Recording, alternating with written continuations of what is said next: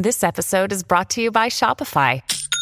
Forget the frustration of picking commerce platforms when you switch your business to Shopify, the global commerce platform that supercharges your selling wherever you sell. With Shopify, you'll harness the same intuitive features, trusted apps, and powerful analytics used by the world's leading brands. Sign up today for your $1 per month trial period at shopify.com/tech, all lowercase. That's shopify.com/tech. We took it all. We brought them to our land. An endless night, ember hot and icy cold. The rage of the earth. We made this curse. Carved it in the blood on our backs. We did not see. We could not, but she did. And in the end... What will I become? Senua's Saga. Hellblade 2. Play it now with Game Pass. Welcome to the New Books Network. Hi, everyone. Welcome to a new episode of New Books Now podcast. I'm Matthew Gagne, and today I'm talking with Rebecca L. Stein about her new book, Screenshots, State Violence on Camera in Israel and Palestine, published by Stanford University Press. She's an associate professor of cultural anthropology at Duke University. So welcome, Rebecca. I'm so happy to have you here. Thank you so much, Matthew. I'm delighted to be here. Great. Now, I really loved this book. I just found it such a riveting account of how digital photographic technologies integrate novel image-making practices in the political toolboxes of multiple actors in Israel-Palestine, and specifically how they give rise to new politics, social discourses, and everyday practices. Now, I understand this book is the second in a multi-book project about the ways that new communication technologies are mediating the everyday Israeli relationship to its military occupation. Can you start by telling me how Screenshots fits into this project and what kinds of questions sort of emerged from your experience on the ground and in the field? Sure, thank you. And again, thank you for the invitation to join this podcast series. This is my second book in a decade plus meditation on the question of how new media technologies change political playing fields in Israel and Palestine, with a particular focus on the Israeli military occupation. And I, as someone teaching a lot of undergraduates right now, I know I need to now pause and say something about what that is for readers or listeners who aren't as familiar with this political context. I'm talking about the Israeli military occupation of the Palestinian territories. Israel became a military occupier in 1967. They occupied the West Bank, including Jerusalem, the Gaza Strip. There were other territories occupied as well. But when we speak of occupied Palestinian territories, we are speaking of the West Bank and Gaza Strip.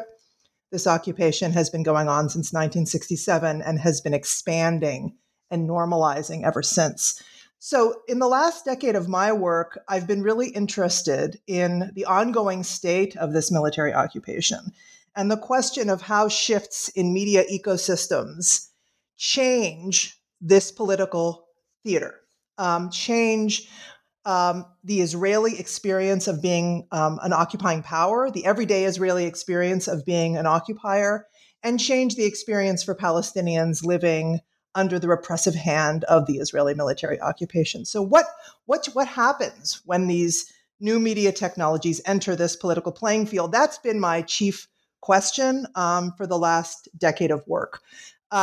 Before Screenshots, which came out in 2021, I published Digital Militarism, Israel's Occupation in the Social Media Age. That was co-authored with Adi Kunzman, and that was also from Stanford. That book was a response to the kind of digital optimism, digital utopianism that emerged in the wake of the Arab revolts of 2010, 2011, and a response to this moment of a kind of investment, particularly for players in the Middle East, but around the world, in the ways in which new technologies might be sort of almost organically suited for grassroots pro-democracy movements. At least that was some of the initial investment, particularly internationally, as the Arab revolts and uprisings unfolded, particularly viewers watching from a distance. Digital Militarism, my first book, was an attempt to say, wait a minute, let's hold back before we have such a utopian read on the politics of these new technologies. And it was actually an attempt to think about social media as a toolbox for Israelis supporting the military project in the occupied territories. So this was a mouthful, but this first book was on the militarization of social media for Jewish Israeli populations. This second book, Screenshots, continues the meditation on how new technologies change this political playing field, but it moves particularly to cameras. And it asks the questions, what happens when these handheld cameras, eventually in the form of the smartphone camera, proliferate? And how does the proliferation of digital photographic technologies change the political experience, political lives of all these different actors and institutions in this political playing field? Thank you. And one thing I really enjoy about the book and the question of the camera as well is the way that you problematize the camera as strictly representational, right? And eventually get into questions of how these representations themselves are questioned, vilified, all kinds of conspiracy theories surround them, and which we'll get into. And the richness of this multi-book project is also in the fact that the story continues, right? Everything is still sort of unfolding and everything is developing and technology is advancing, as we saw in the recent war between Hamas and Israel in May 2021, which again we'll talk about a little bit later, about the context sort of that continues after the text. So can you just set the stage for us a little bit? Like, who are some of the major actors in the book and how are they each using cameras? Great. Yeah, and I'm glad you brought up May 2021, which we'll be discussing later in this podcast. I think that we're working in a moment, we're living in a moment in which the presence of the smartphone camera at the site of state violence, and again, state violence. The scene of state violence is my concern in this book. I'll say more about that in a second. But we've become accustomed to anticipating cameras, smartphone cameras with, a network capacity at the site of killings. We've become accustomed to seeing soldiers and military shoot and bodies fall in something close to real time. We've become normalized into that regime of the smartphone witness. And we'll talk about what that meant for Palestinians in 2021 in a minute. But what this book tries to do is to ask, what if we return to an earlier moment? What if we return to an earlier moment when cameras were beginning to make their way in large numbers into lives, into homes, into hands of various political actors in Israel and Palestine? So in many ways, this book is a story of digital emergence, or what I call elsewhere, learning digital labor. So it takes us back to an early moment. It really begins, as does my prior book, right around 2010, but actually, in fact, it begins earlier with the Second Intifada, which breaks out in 2000.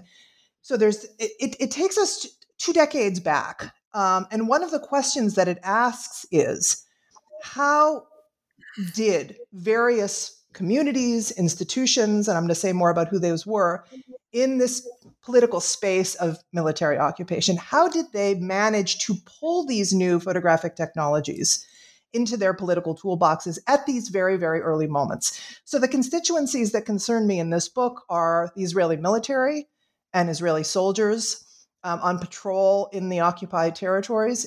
Particularly, this book focuses on the occupied West Bank.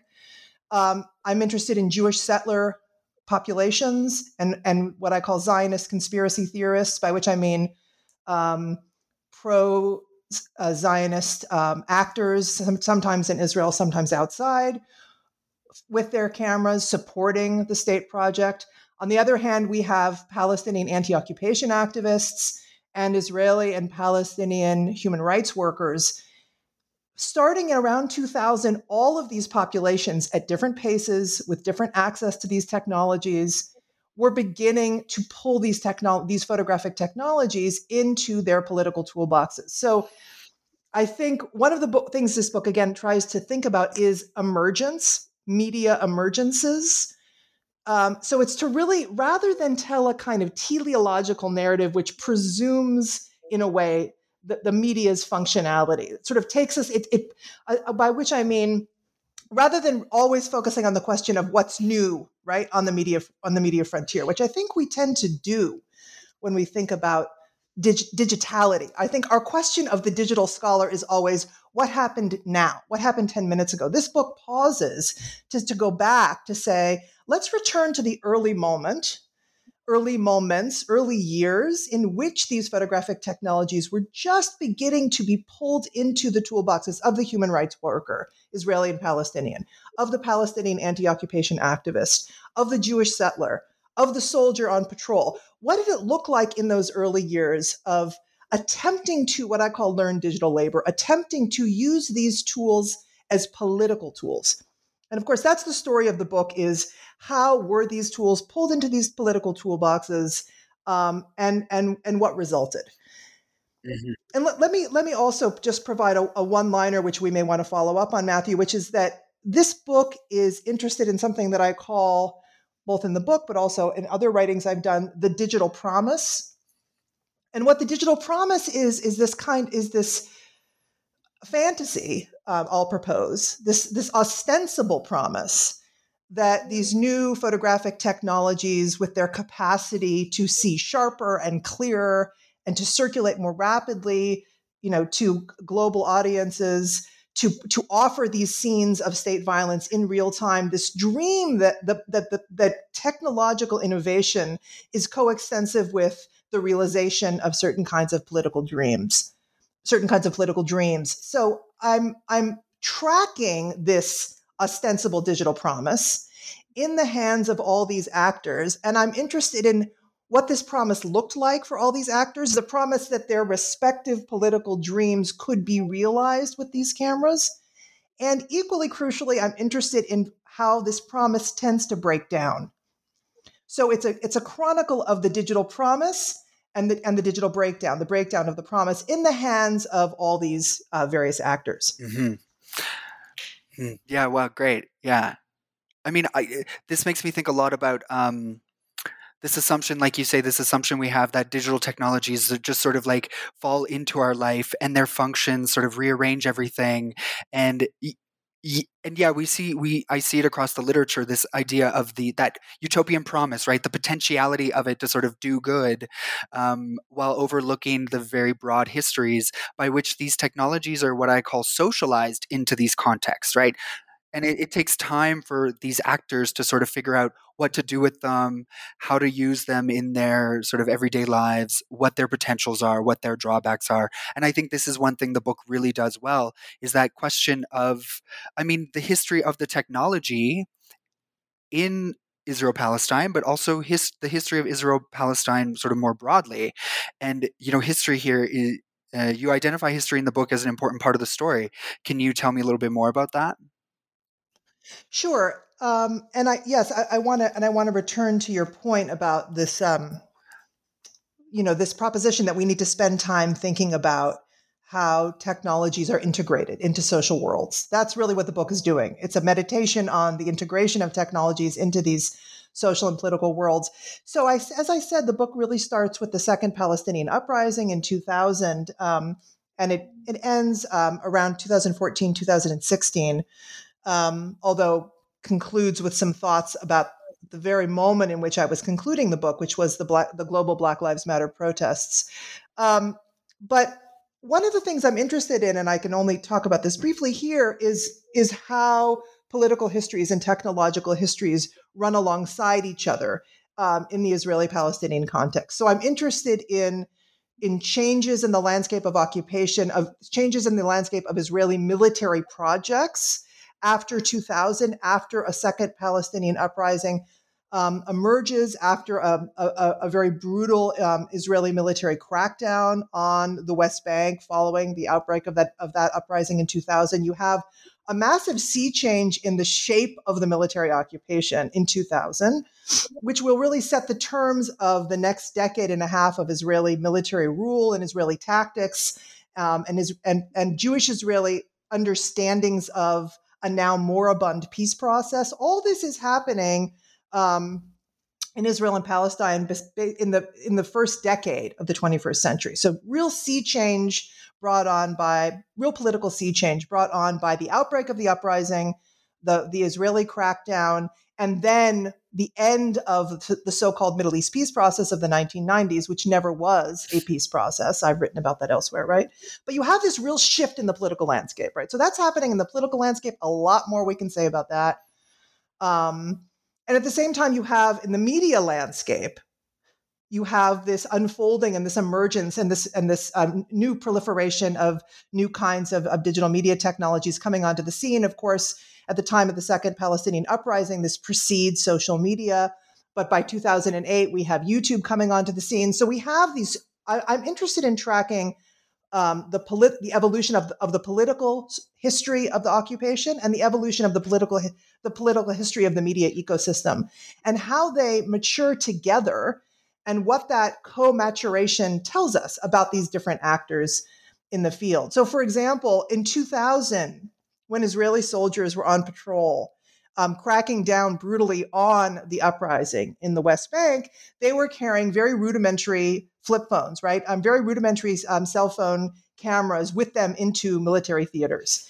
Now, this was a moment prior to this kind of self-evidence of witnessing practices by means of the camera. It was really prior to that moment because these technologies were not yet prolific. But you see soldiers starting to use their cameras to document their own repressive practices, many of them, and also for the small population of soldiers who were serving but also opposed to the military occupation, you see them starting to use their cameras as protest tools.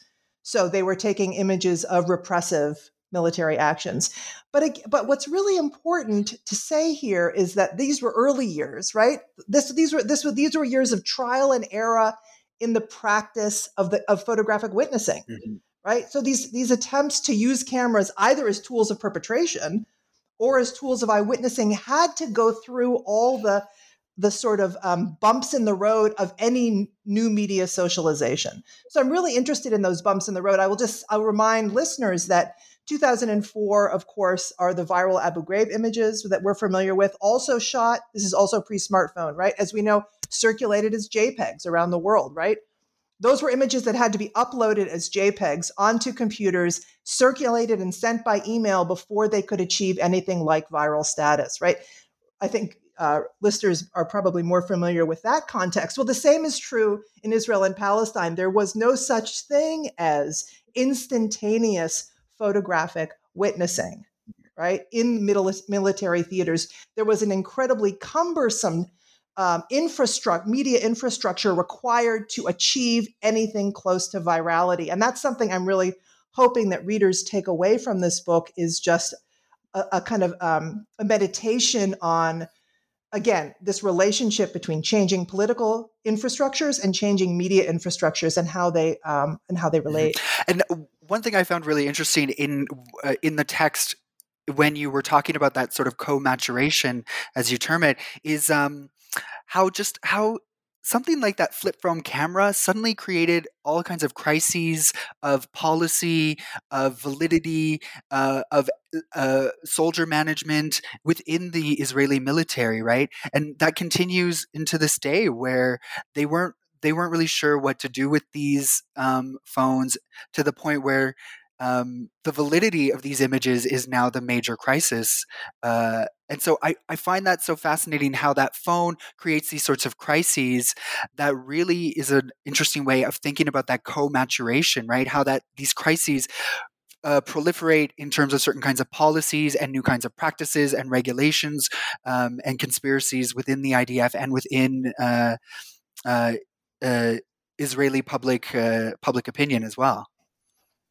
Yeah, that's a great way of putting it. And I think, yes, these crises, as you term it, are really central to my story. And I'll just, before speaking to that point, I'll just tell listeners that this book is heavily invested in a story of perpetrators, of Israeli perpetrators. In that sense, it's kind of not the standard ethnographic account of the occupation. It's really interested in the social life of perpetrators with their technologies, Jewish Israeli perpetrators with their technologies. So I have a lot of emphasis on the military. I have also a lot of emphasis on this Zionist conspiracy theory domain, which is heavily populated by settlers and pro-Israeli publics, Jewish publics outside of Israel. We'll get back to that in a minute, which is simply to say that, yes, I have a lot of attention to crisis. I have a lot of attention to the sense in the military of crisis.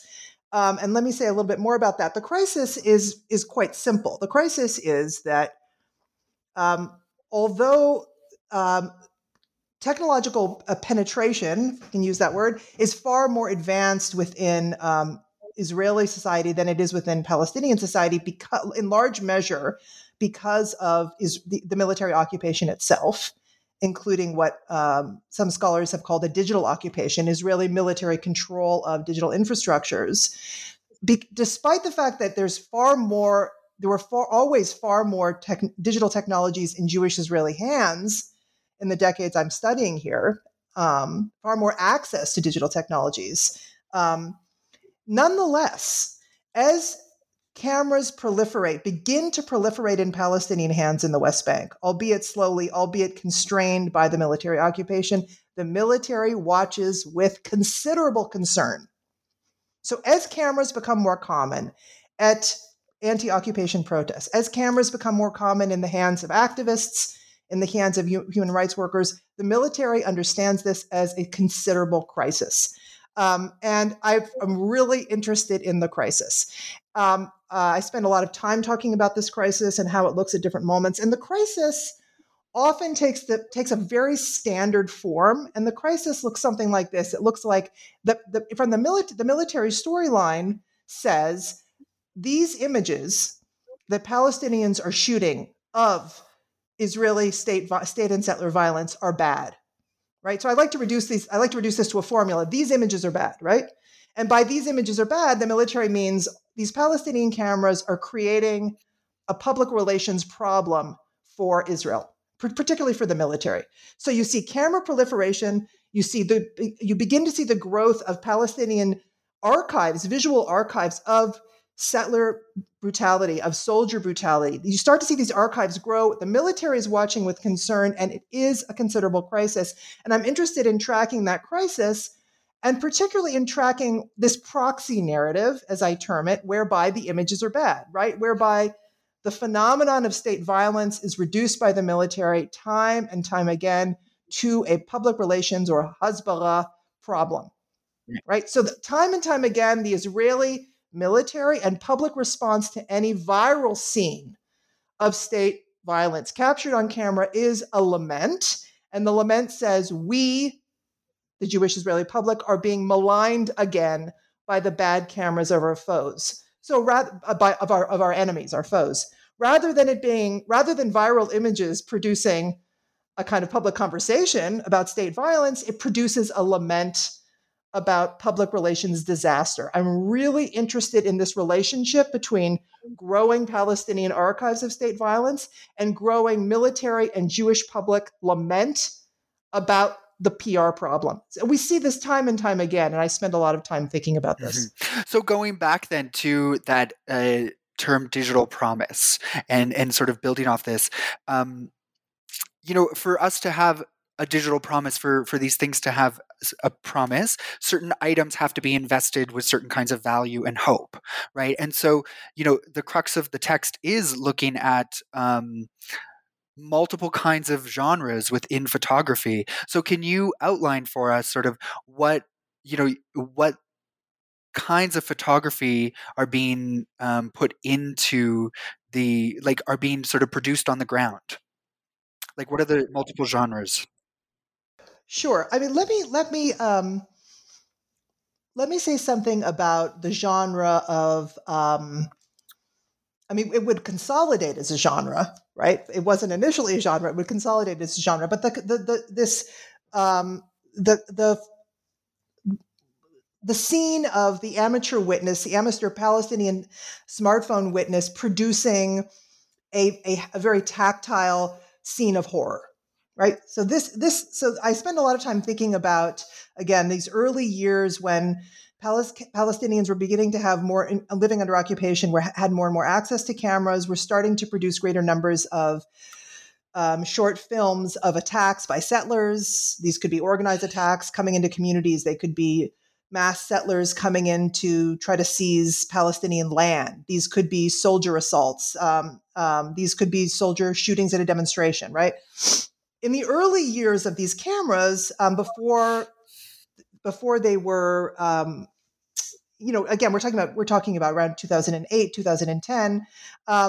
What was typically produced by Palestinian camera operators, as for camera operators adjusting to these technologies around the world, were very jerky amateur images, which were heavily inscribed visually with the marks of amateurism.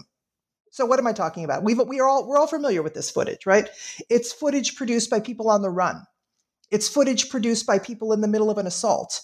It's footage produced by people who don't know how to use cameras, but who pick up cameras when the trained camera operator in their house, and here I'm talking about Palestinians under occupation, are out fighting settlers, and they have to pick up the camera because they're the only one in the house. So this early generation of eyewitness videography was incredibly rough, was incredibly jerky.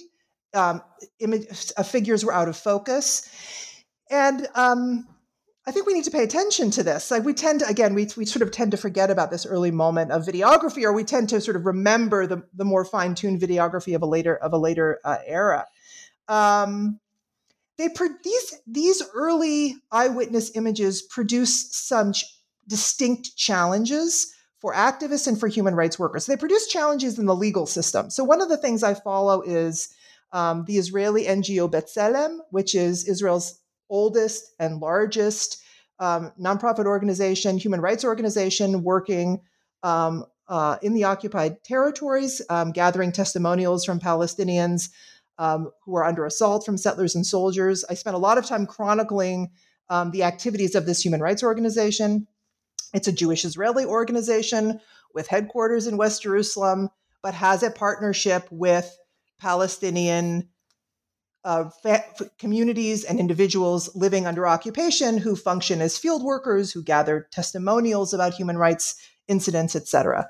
So one of the things that interests me is how these amateur videos move through judicial arenas in the hands of this human rights organization. The amateur image, to our mind, I think maybe a very powerful image. There's, Susan Sontag wrote about this. She talked about these kinds of images as flying low and said these kinds of amateur images had a kind of greater authenticity. Perhaps, right? But in the judicial arena, in the early years of the Palestinian smartphone witness, this is pre-smartphone, the early years of photographic witnessing, these images produced distinct legal challenges. Imagine, right? So I talk about a case, for example, where many times cameras are dropped in fright, right? So a woman is watching, there's a woman, a shepherd who's watching her family be beaten by settlers in making an incursion onto her land. Her camera is on. She's capturing the footage. A club is raised by a settler to strike a blow. The camera is dropped in fright. We can understand why a camera is dropped in fright, right? When this kind of genre, to use your language, moves into the legal arena, and you have a legal system which is already predisposed to disbelieve the Palestinian claimant, the amateur image fails all the more to provide evidence of settler wrongdoing. So you have this kind of disconnect between the visual impact of these early images and their legal standing. And that's one of the things I spend quite a bit of time in this book in the legal system, thinking about, again, early years when videography, scenes of state violence were just moving into legal arenas in new ways, and when they succeeded and when they failed, and they failed, right? By and large, they failed. And they failed because the legal system is predisposed to disbelieve the Palestinian eyewitness. But there's also some interesting failures which reside also in the texture of the videography, which I'm concerned with. Yeah, I'm glad you brought that up because I thought it was such a fascinating sort of thread throughout the entire text, is how the photograph itself, like a photograph is just a photograph, but its meaning and its political potential, the value that people sort of give to it as having a potential to sort of shift things, really takes shape within the institutions of the occupation, right? And the shape that it takes really depends on if it's a legal system, the NGO system, public opinion, even the Twitter sphere, television. Like these images sort of travel throughout all of these media, and that media itself gives the image a certain kind of political investment, right? And invests it with a certain kind of political hope or failure. Yes, absolutely. So there's no such thing as a single, right? I mean, we know this, of course, that one piece of footage can tell multiple stories. I spend a chapter, I think it's my favorite chapter, describing the evolution of what I call the repudiation script, which is basically, as I said, it sort of predates the Trump era fake news charge by at least a decade. And this is a script that was employed and masterminded by, as I call them, Zionist conspiracy theorists, taken up heavily by settlers and settler media outlets. And it's a script that's aimed to solve this problem, which we talked about before, of this growing archive of Palestinian eyewitness video showing scenes of soldier and settler violence against Palestinians.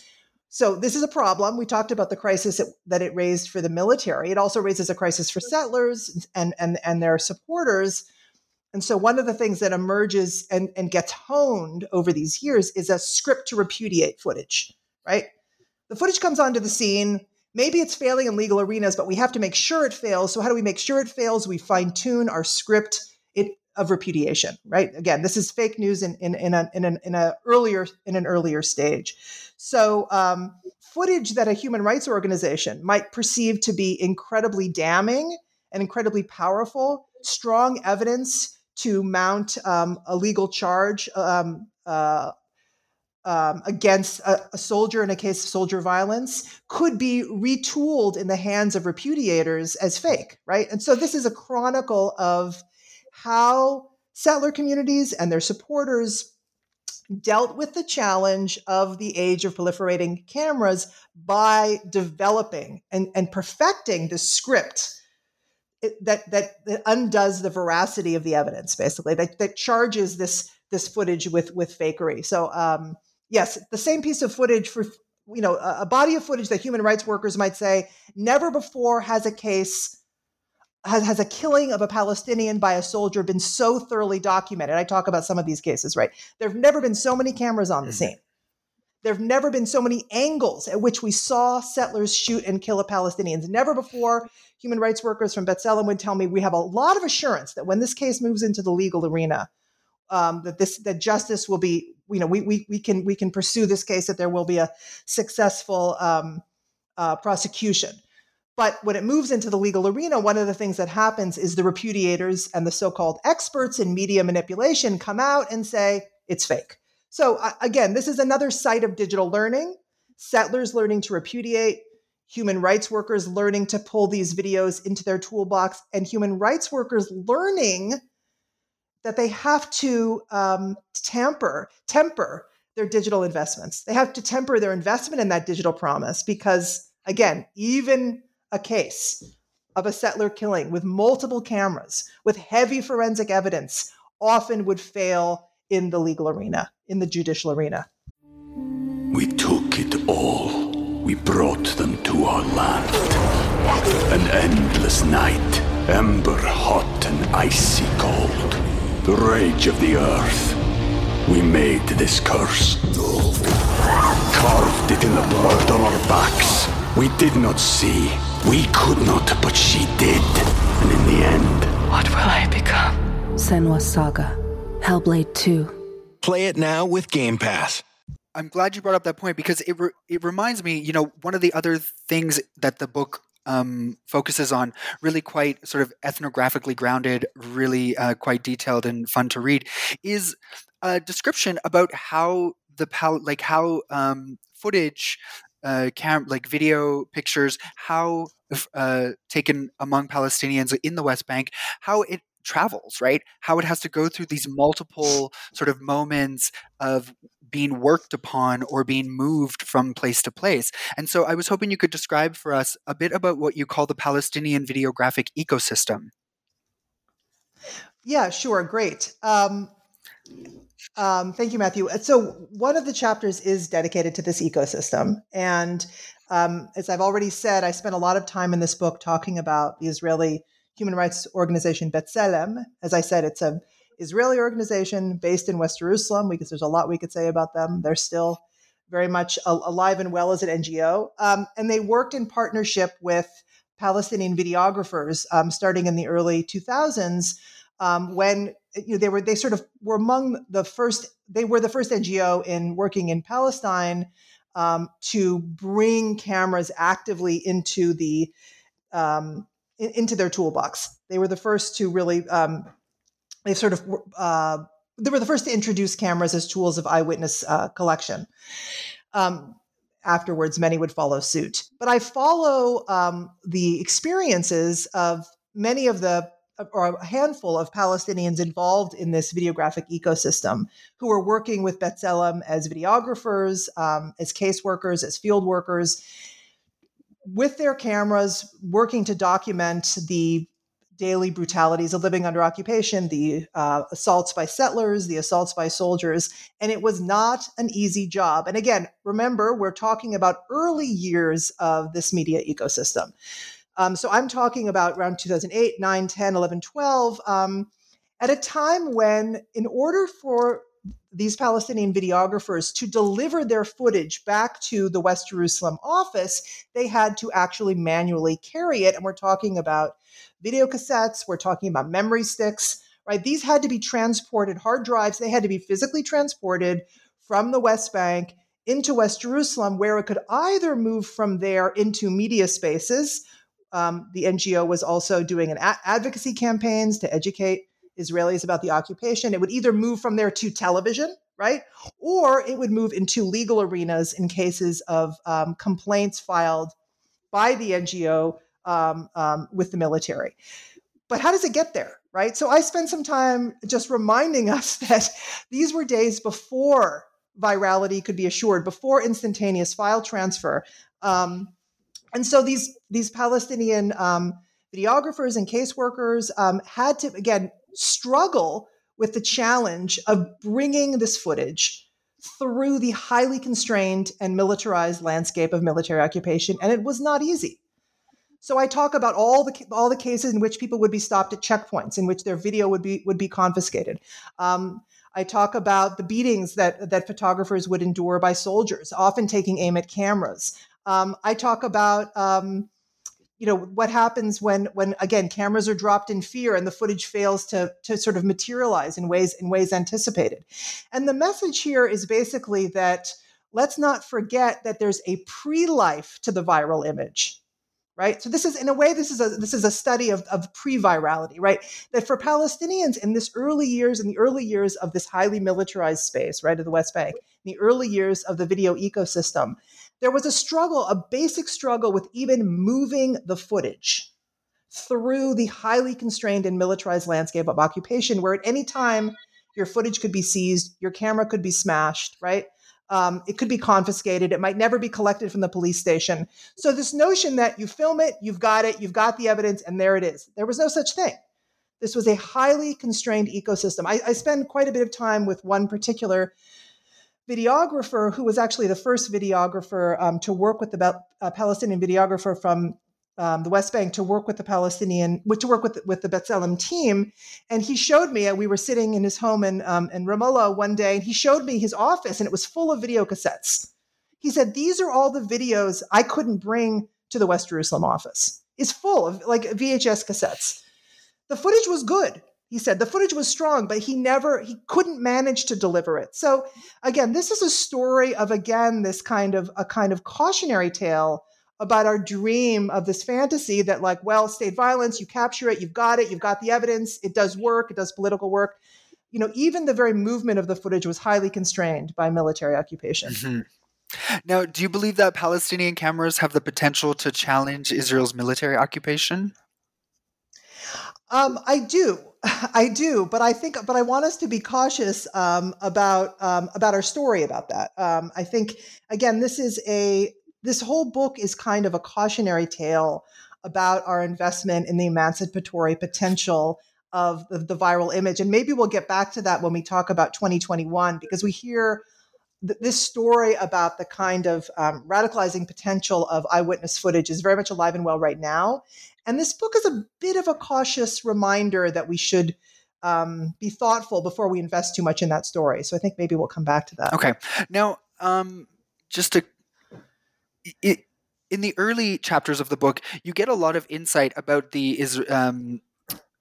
side of the Israeli military and how things were working internally from former soldiers, and you focus a lot on the daily experience of a few Israeli military spokespersons. So I'm curious, why spend that much time on their personal stories? What's the intervention here? Yeah, I mean, it's this was a book that has there's a long backstory, which we probably won't get into here, which was how is it possible to do field work? I mean, it was barely field work; it was mostly interviews. But how is it possible to have access to these military spokespersons?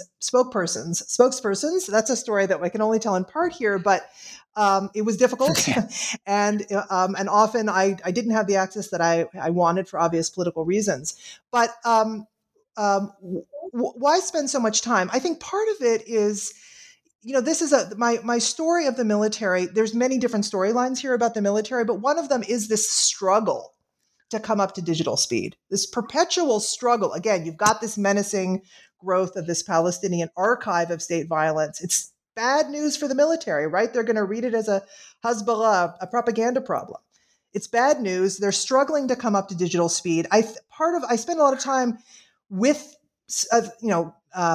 describing the experiences of these spokespersons, including I spent some time talking about a visit I paid in 2011 to the social media team of the military. This was very early days for their team. Now we think of them as producing all this flashy content. These were early days. They were still figuring out how to use these tools. They'd had a few successes during the Gaza incursion of 2008, 2009, Operation Cast Lead. The military started a YouTube channel. They considered it very successful. So 2011, they were getting their team. They were growing their team. They were trying to figure out, how do we produce content that the world wants to see? How do we deliver the military story? But it was very halting. There were errors all the time. They couldn't figure out, what do you do with all the detractors? They were about to launch Facebook, but they had a problem. How do we program our wall? They were watching the Ministry of Foreign Affairs have problems with their wall. Why? The Ministry of Foreign Affairs in Israel didn't have a large staff. The wall would be populated by negative content, and when after hours, the staff got off at 5, the wall would be populated with negative content. The staff would go in the morning, clean it up. That was how rudimentary the experience was. The military thought, we don't have the staff. How are we going to clean up the wall? So they were trying to figure out, how do we pull social media into a military institution, given our resources? How do we square the difference between the highly vernacular style of social media with the formality of the military institution? And there were a lot of mistakes. So I spend time, let's say, lingering in the improvisation of the military at that moment. I spend time meditating on military mistakes and errors, and everything from something small like the camera didn't turn on to failures at a larger scale, like the helicopter wasn't available to bring footage from sea to land during a military operation. I spend time here to try to, I think, speak back a little bit to this kind of supremacy of this startup nation narrative, which has been very successful. The startup nation narrative talks about, Israeli technological supremacy, and I've written a lot about the fabric of this narrative. But in a way, I think the anti-occupation, the left has in a way taken the narrative a little too seriously. Right, the technological supremacy, maybe in some arenas, but in the arena of digital media, there was a lot of trial and error. There were a lot of mistakes made as the military tried to manage the problem of the damning archive of Palestinian footage. So to me, this is a speak back to the ostensible supremacy of Israel where technology is concerned.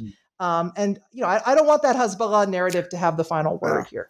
I mean, as an aside, and this can totally be edited out, but it's sort of interesting, the Startup Nation idea, because even, most recently, at least in the US, with the Free Britney movement, that Startup Nation idea has been vilified through Free Britney because it came out that her dad was surveying her conversations through Israeli spyware technology, right? And so suddenly you have all these people who, it's another sort of aspect to trying to take down that narrative of the Startup Nation, or at least complicate it and show that the startup is the narrative of technology is very much intertwined with militarization. Yeah. I wish I wish I was an expert on Britney Spears. I'll let you do that. But so I can't really comment on that. I mean, I'm not either. I just see the headlines and right.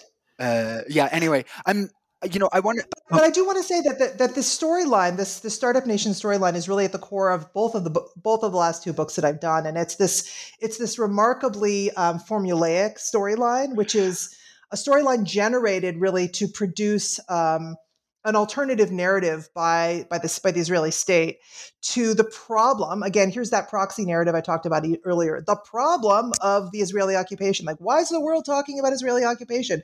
We want them to talk about Israeli culture. We want them to talk about Israeli digital prowess, etc. So the Startup Nation narrative was sort of the most successful of the Israeli state efforts to rebrand itself and thus draw international eyes away from the quote problem of military occupation. It's been a very successful storyline. And again, part of this book's investment in the faltering efforts of the military is, again, an attempt to dismantle that success. Great. I want to move on. I want to move our conversation more toward thinking about the sort of the continuation of this story, right, beyond the events of the book and sort of more recent events.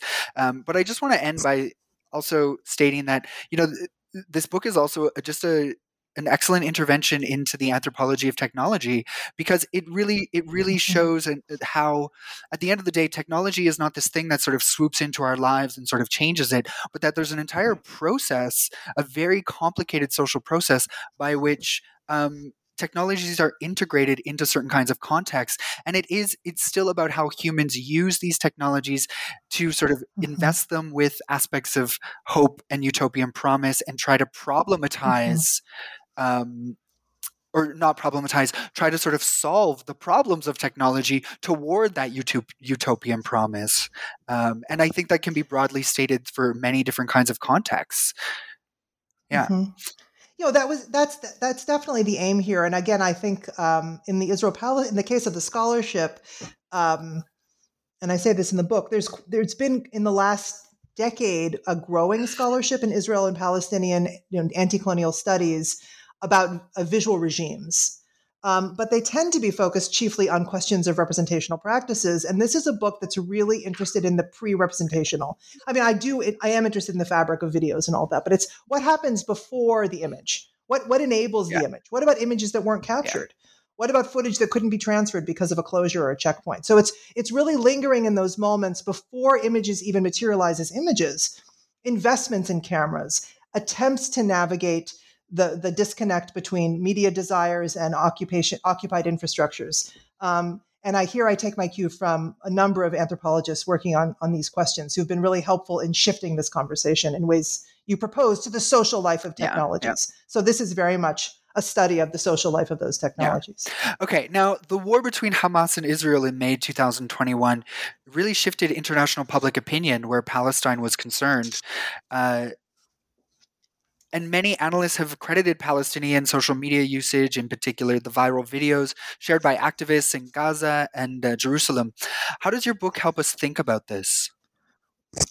Yeah, I've like many folks who are invested in Palestine, we've all watched this war unfold. I unfortunately was here and rather than there, watching this unfold. And yes, this has been a very common assessment that the success of the protest movements in Palestine and internationally were very much due to a new kind of moment in social media activism. So this is both true and a common storyline, that there's never before has there been so much footage produced from the ground in Jerusalem and Gaza, right? That's a fact. And this footage had an incredibly powerful mobilizing effect. This was a radical sea change for Palestine organizing across the world. And again, part of the way we understand this is that there's the Israeli incursion, the Israeli bombardment of Gaza was heavily documented by Gazans, right? In the very midst of their bombardment, they were shooting images. Activism in Jerusalem was heavily documented by activists. We're all familiar, I assume, with these videos. We've seen them. They had incredible viral capacity, and it brought a whole new set of activists, Palestinian activists, into the international spotlight, onto mainstream media. All of that is true. But I think what concerns me a little bit is the extent to which, in our story of the reckoning with the sea change in solidarity politics around Palestine, what concerns me in the reckoning with among solidarity activists is the extent to which we're placing our optimism at the feet of these new technologies. Now, I'm sort of rendering this narrative a little bit singular because that's not the only story that activists are telling, but you see over and over again a crediting with this sea change in solidarity politics. The credit is often put at the feet of these media ecosystems. I know, unfortunately, we see that this is a kind of familiar hope, right? This hope that it has a kind of only now structure, the narrative of hope. It's like only now that we can see Gaza assaulted in real time. Only now can we mobilize in these numbers. Finally, now that the images from Gaza are being shot in real time, closer than ever before, with more cameras, finally then justice is more available to us. And I just worry about this narrative because it's very, very old, right? It's arguably as old as cameras themselves. This investment in the camera's capacity, the capacity of new cameras with greater capacity to deliver new forms of justice. This is a very old storyline. Susan Sontag's written heavily about that. Many others have. And as old as that storyline is the lament that follows when the camera fails to deliver on its promise, right? So we've seen this in Syria, right? The first YouTube revolution. We watched the lament that followed when that YouTube revolution failed to stop the violence in Syria, failed to save Syrians, right, from the bombardment by the regime. So I worry that as much as we can be optimistic about this current moment in Palestinian activism globally, let's be careful of the story that we tell about technology. We want to tell a more complicated story, mindful that we have to keep the activism going after the spectacular image fades from view. That's our mandate, right? For activists working around Palestine. We cannot lay our hope at the feet of the viral image. That is a hope which has historically failed to materialize. Sorry, I hadn't, to be honest, I hadn't made that connection. And even as you're speaking, thinking about my own experience with the May 2021 war and watching it unfold through social media, right? But watching the narratives around people who were posting as either like why, and the frustration that like, here is the blatant evidence, right? Here's the documentation. Here are the videos. How are we not rallying as a global community? How are people, so there's this sense of like, here's the documentation. Why are we not responding commensurate with, and it, as I'm sort of, as you were talking and as I'm thinking, applying what I read from the book to that moment, it's like, it does really complicate for me that narrative of what as well. And show something a little bit deeper in that sort of that virality of these images through social media. Yeah, so I think that I like the way you say it. Here is the image, and so here is the image, and all the hopes that are attached to here is the image. Here is the evidence. Right now we see it. Right, we've never before seen it with this clarity. We've never before seen it in real time. So that structure of hope, as I said, has a long history outside of Palestine, but it has a long history in Palestine. This book is kind of a chronicle of that structure of hope as attached to photographic technologies. And it's also a chronicle of how that breaks down, right? So human rights workers had that same storyline. Finally, We can watch the state shoot to kill in real time or something close to it. We got it at multiple angles. Now, right, judicial action will follow. Now, Jewish Israeli publics will finally confront the brutality of their military occupation. That hope didn't pan out, right? Neither in the legal arena nor in the public arena. So I again, this is not to say that I'm not also excited and heartened by this moment and this shift in Palestine solidarity politics globally. But again, that particular structure of hope, here is the image, as you put it. Yeah. I think my book shows we have to be very cautious before we make that investment. Yeah. And in some ways, it's a hope that's repeated through different, like earlier iterations of these photographic evidence where we take a new kind of picture, we invest it with hope, but then nothing sort of comes of it. But then a new kind of picture that emerges with new technology, and we think, okay, this is now the moment, this is the clarity of the image, and then nothing comes of it, Right. and then we're back at like a new iteration of the image through a new kind of technology or advanced technology. Yeah. Absolutely. Yeah. Absolutely. Right. So if you were writing the book now with everything that's happened within the current media landscape in Israel and Palestine, how would it be different? I think in ways I've just suggested. I mean, I think it's what's remarkable is the recalcitrance of these narratives. I think in ways that we've just rehearsed, and this is a kind of story about recalcitrant hope as invested in new technologies. And as you say, it's a very flexible hope. It's a very flexible hope. It can be kind of updated as the new technology arrives on the scene. There's a kind of dream. It's like, oh, well, now that we're closer, now that the image is clear, now that it's a satellite image, right? Now that we can retool surveillance footage and pull it into the human rights toolbox. Think about the work of forensic architecture. I think their work is incredibly powerful. I also think it's invested with this techno-utopianism. Right? Now that we can see from on high, now that we have this incredible array of images, now that we've crowdsourced the evidence. So I think this book may be a story of the more things change, the more they stay the same. I hope not in terms of the political landscape in Palestine. But again, the repetitive nature of this investment is quite interesting to me. Yeah. So just one final question then. Who do you think should read this book but likely won't? Oh, yes. My mother? No. This book, I've tried. It took me a long time to write this book, or longer than I would have liked. And that was partially because I really tried to make it a clear read. It's very much informed by theory, but theory lives in the footnotes.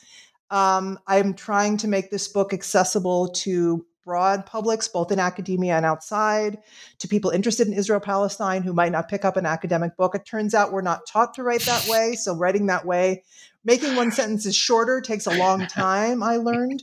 So I'm really hoping this book has some crossover potential. I was really thrilled that Ben Ehrenreich, who wrote The Way to the Spring, blurbed it because he's got a popular book. I'll never have his reach, obviously, but it is my hope that it can be a book that moves between readers and readerly spaces. That's my ambition. Right. I mean, on a personal note, I really enjoyed the style and the tone and the language of the text. I really liked the details that you provide. It constructs a wonderful narrative, and not just a narrative, but even from somebody who sort of is still trying to figure out in many ways what anthropology is and what ethnography is meant to do in the world. I think this is a great example of how to take that rich amount of detail and put it all together into something that can have a wide significance across multiple kinds of scales in a lot of people's everyday lives. So I think that you hit the mark with the writing, and so I hope that other people will enjoy that sort of narrative flow that you've imbued in the text. Lovely, thank you. I'm glad to hear that. Do you have any final comments? Any final words? Any final words?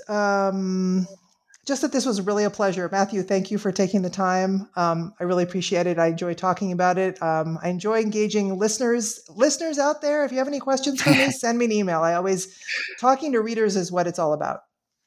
The pleasure was all mine. I have a new appreciation for the text after the conversation. I think it's always worthwhile to hear what how the author interprets their own text to really understand the significance and the meaning of it. So it was a pleasure to talk to you today. Thank you so much.